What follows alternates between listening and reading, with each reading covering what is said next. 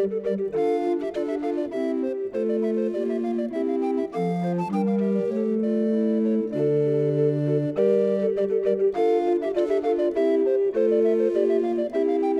I'm Peter Adamson, and you're listening to the History of Philosophy podcast, brought to you with the support of the Philosophy Department at King's College London and the LMU in Munich, online at historyofphilosophy.net.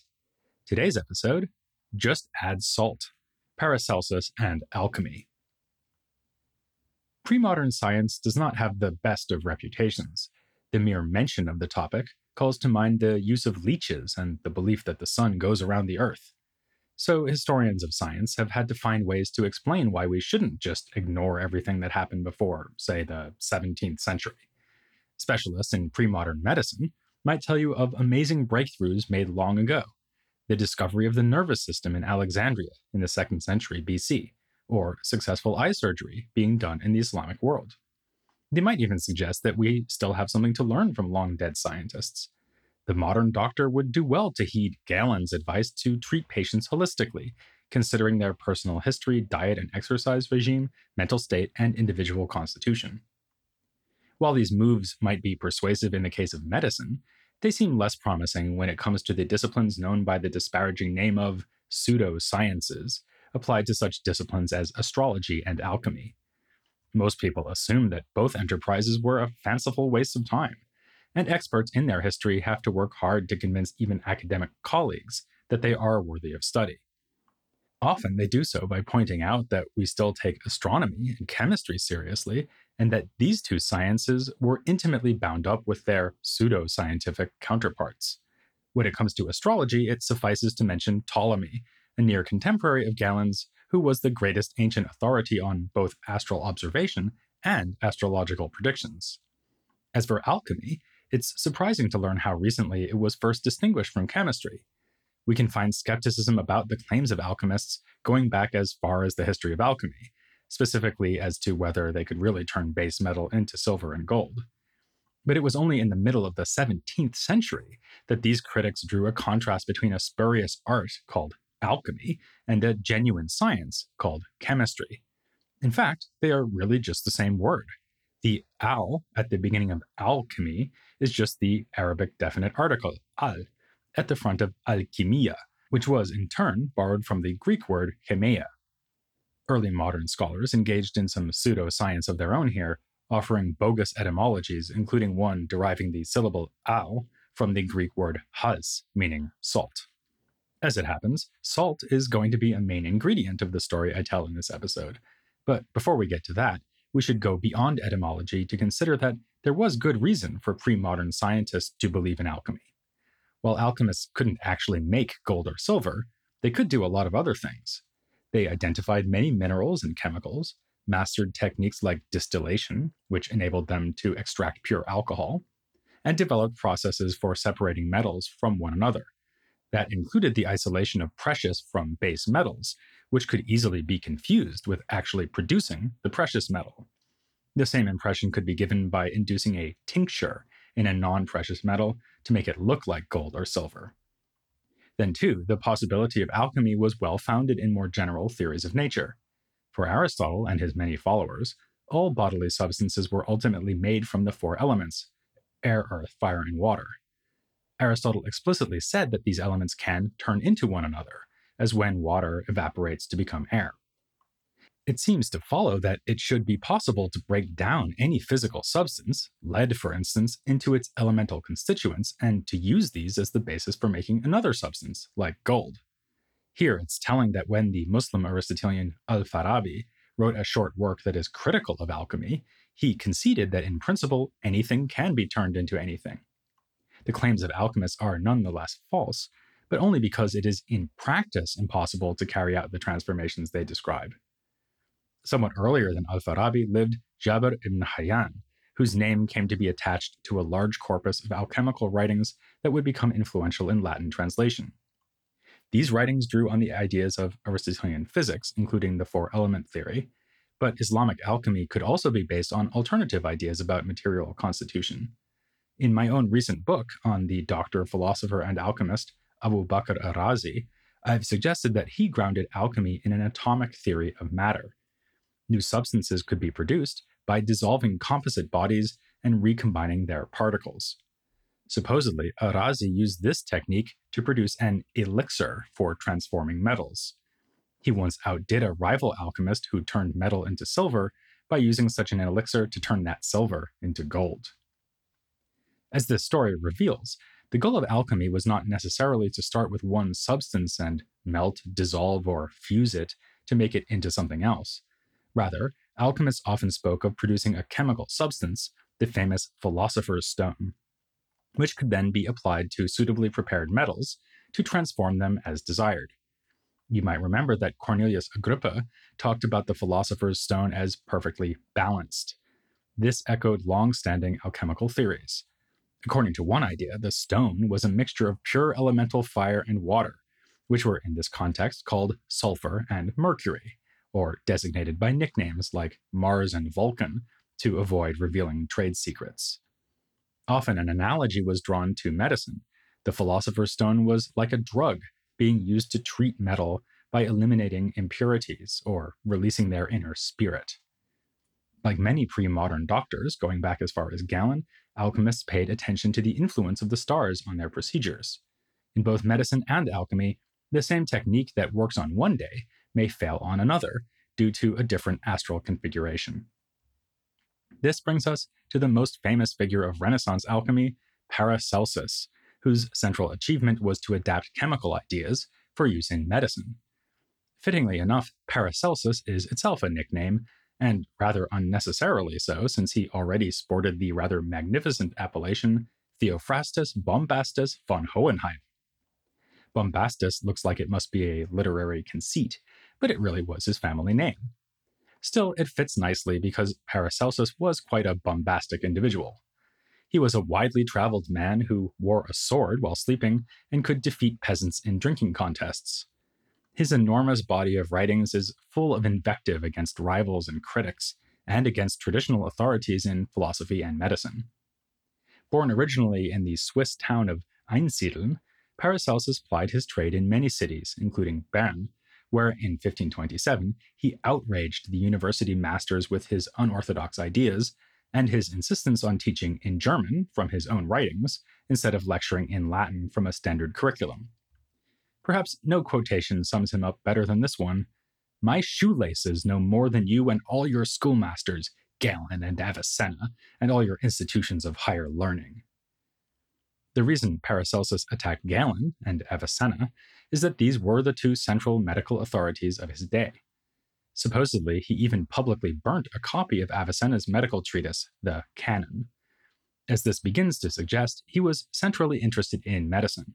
Scholars have even sometimes suggested that he had no interest at all in the practical transformation of metals, but this seems to be false. He refers in several texts to his own success in increasing the weight of gold in a mixture while separating it from other metals, and he plausibly describes how he turned iron into copper, or rather apparently did so. He would have been able to produce a replacement reaction whereby iron replaces the copper in copper sulfate, allowing him to get pure copper as a byproduct. Still, he mostly presented himself as an expert in the use of alchemical procedures to treat the human body. His works launched a movement of Paracelsan medicine that swept across Europe, helped along by stories of apparently miraculous cures performed by him or achieved by using his methods. This constituted a novel approach to medicine. In the Galenic tradition, to which Avicenna belonged, treatments were based around the idea that the body is made up of four humors that need to be kept in, or restored to, proper balance. The humors, blood, phlegm, black bile, and yellow bile, shared their properties with the four Aristotelian elements.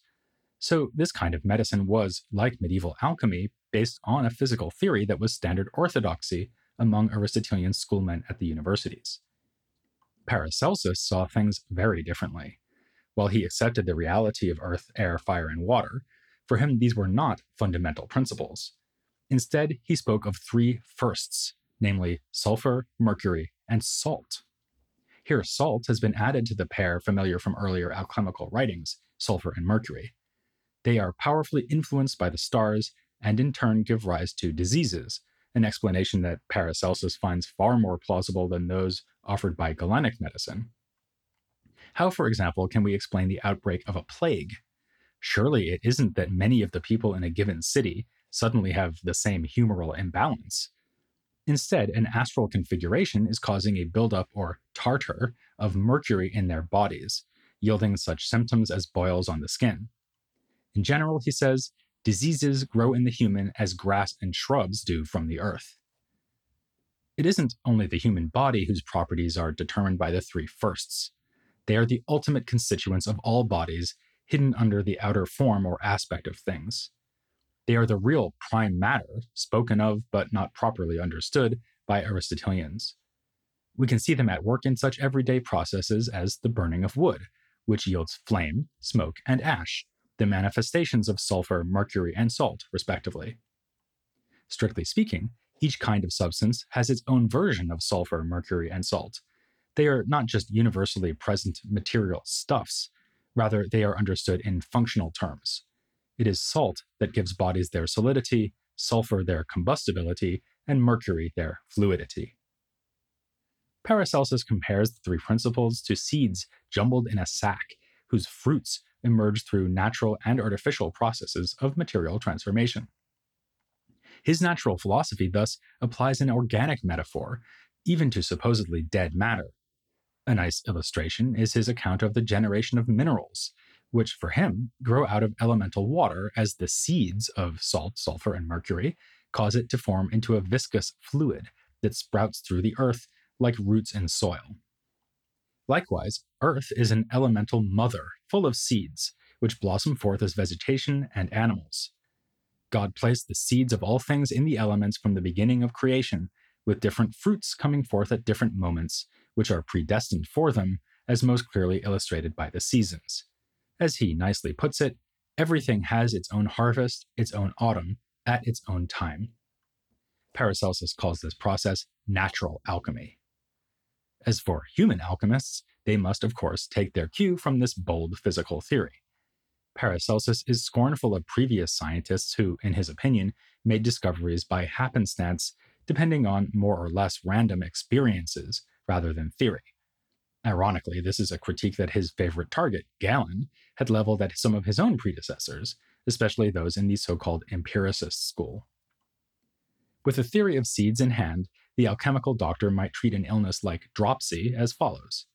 First, recognize its cause, namely a buildup of salt in the body. Then, fight this by applying mercury, which Paracelsus rather alarmingly sees as a very useful drug. Though he admits that it sometimes causes harm, this happens only when it is administered at the wrong time, that is, under the wrong astral influence. One might also use mercury to cure a mercury-based disease, purifying or rectifying its influence in the body, an early example of the homeopathic principle in medicine. Paracelsus thus transposes to the medical context an idea that was fundamental in the history of alchemy, namely that the adept of this art should perfect nature. Showing again his penchant for homely comparisons, he says that the alchemist's work is really no different from that of the baker or winemaker. Where an Aristotelian or Galenic scientist would assume that perfecting nature means establishing a correct balance between the constituents of a body, Paracelsus's idea is the reverse. Thinking alchemically means separating out the fundamental bodily principles and making them as pure as possible. He draws an analogy to the stomach, in which digestion removes what is poisonous and excretes it, while the pure nutriment is retained. Likewise, the alchemist is trying to isolate and then use whatever is most fundamental to a substance, for example, to produce a drug.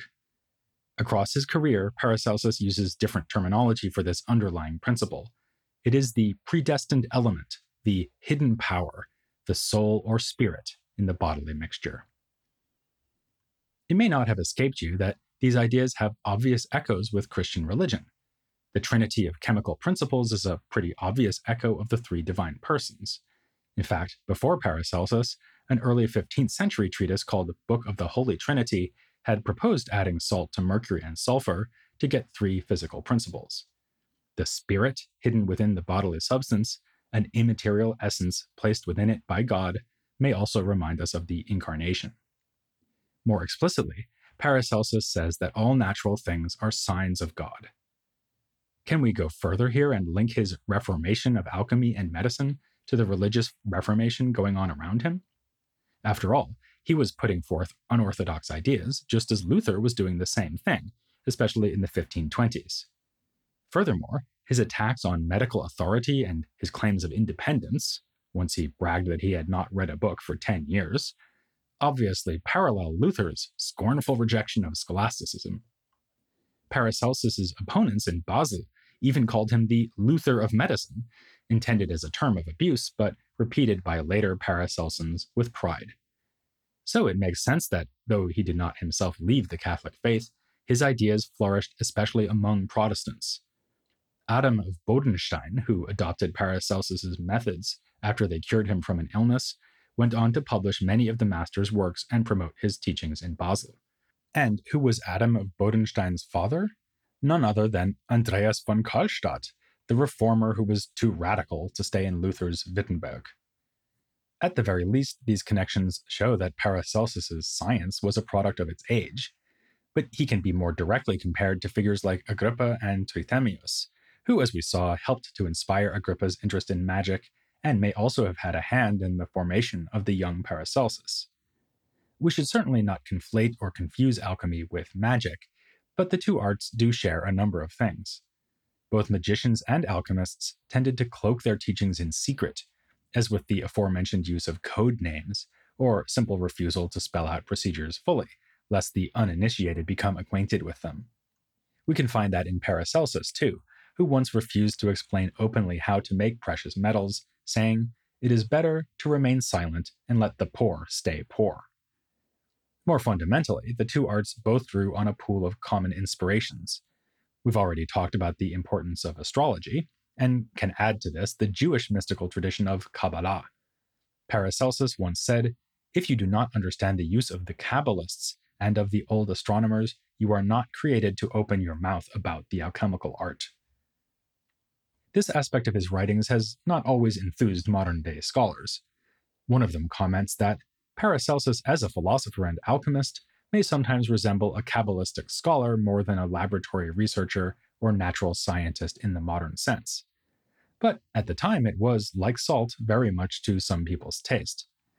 A leading example here would be Heinrich Khunrath, who used Kabbalistic techniques like numerology and the analysis of words to expound Paracelsian alchemy. Take, for instance, the central word elixir, spelled by Khunrath Elixeir. According to Khunrath, the first two letters, EI, represent the Hebrew word for strong. The following I and X are the Roman numerals 1 and 10, and the last three letters, EIR, are the Greek word for air. While this may seem pretty far from the concerns of Luther and Calvin, Peter Forshaw has pointed out that Kabbalah was supposed to go back to Moses and the foundations of Jewish religion, so it could be seen as more fitting for Christian scientists than the work of pagans like Aristotle and Galen. Khunrath was only one of many scholars who worked within the new Paracelsian paradigm. Another was Peter Severinus, who was physician to Frederick II in Denmark and wrote a synthesis of Paracelsian medicine. Severinus was faithful to Paracelsus's irreverent attitude as well as his medical theories. "We do not," he said, "owe the Greeks nor Arabs any respectful consideration. We are the servants of the sick." As we'll be seeing later, there was considerable support for Paracelsian philosophy in France, where it was especially the Protestant Huguenots who adopted it. Over in England, the alchemist John Dee was acquainted with the Paracelsian movement, and believe it or not, a work written in Aleppo in about 1640 by Salih ibn Salum showed knowledge of Paracelsus's ideas, meaning that his influence was even felt in the Ottoman Empire. Yet these ideas left many others with a bitter taste in their mouths. In Basel, opposition to Paracelsian theories remained strong. Here, a student named Thomas Moffat was forced to remove all trace of them from his writings before he could be granted a degree. One of the staunchest opponents was Andreas Libavius, who believed that one could produce gold alchemically, but using the old-fashioned methods of medieval alchemy. Libavius thus polemicized against the Paracelsians and in favor of the natural philosophy of Aristotle and the medical treatments recommended by Galen. Another critic was Thomas Erastus, a professor of medicine at Heidelberg. In a set of disputations from 1572, he rejected the idea that one could chemically transform one type of substance into another and then back again. Such cyclical change is possible, but only between the four fundamental elements air, earth, fire, and water. He worried that Paracelsus's chemistry made ordinary substances like plants, animals, and humans out to be nothing but aggregates or mixtures of more basic ingredients, which would undermine science itself, since science is the study of the unifying essences of those very substances. Love him or hate him, then, Paracelsus was like many of the chemicals he devoted his life to understanding, bound to provoke a strong reaction. Of course, Paracelsus's detailed proposals about the nature of bodies and the therapies that applied these ideas in medicine have not stood the test of time. Yet his chemical approach to matter and medicine can be said to have survived quite nicely. The mere fact that students training to be doctors have to study a lot of chemistry would certainly please him mightily. Closer to his own day, his works contributed to a broader development in the 16th century. As Aristotelianism came under attack, new ideas started to sprout up in a whole range of scientific fields. Most famously, and as we'll be discussing soon, this happened with astronomy, but it also happened with a topic that was, quite literally, more down to earth, the material basis of the bodies around us. That will be our topic next time, as we continue to pursue the idea that the natures of things are seated in their material constituents, along with other theories about the composition of bodies. So don't think for a moment that it doesn't matter whether or not you join me for the next episode of The History of Philosophy Without Any Gaps.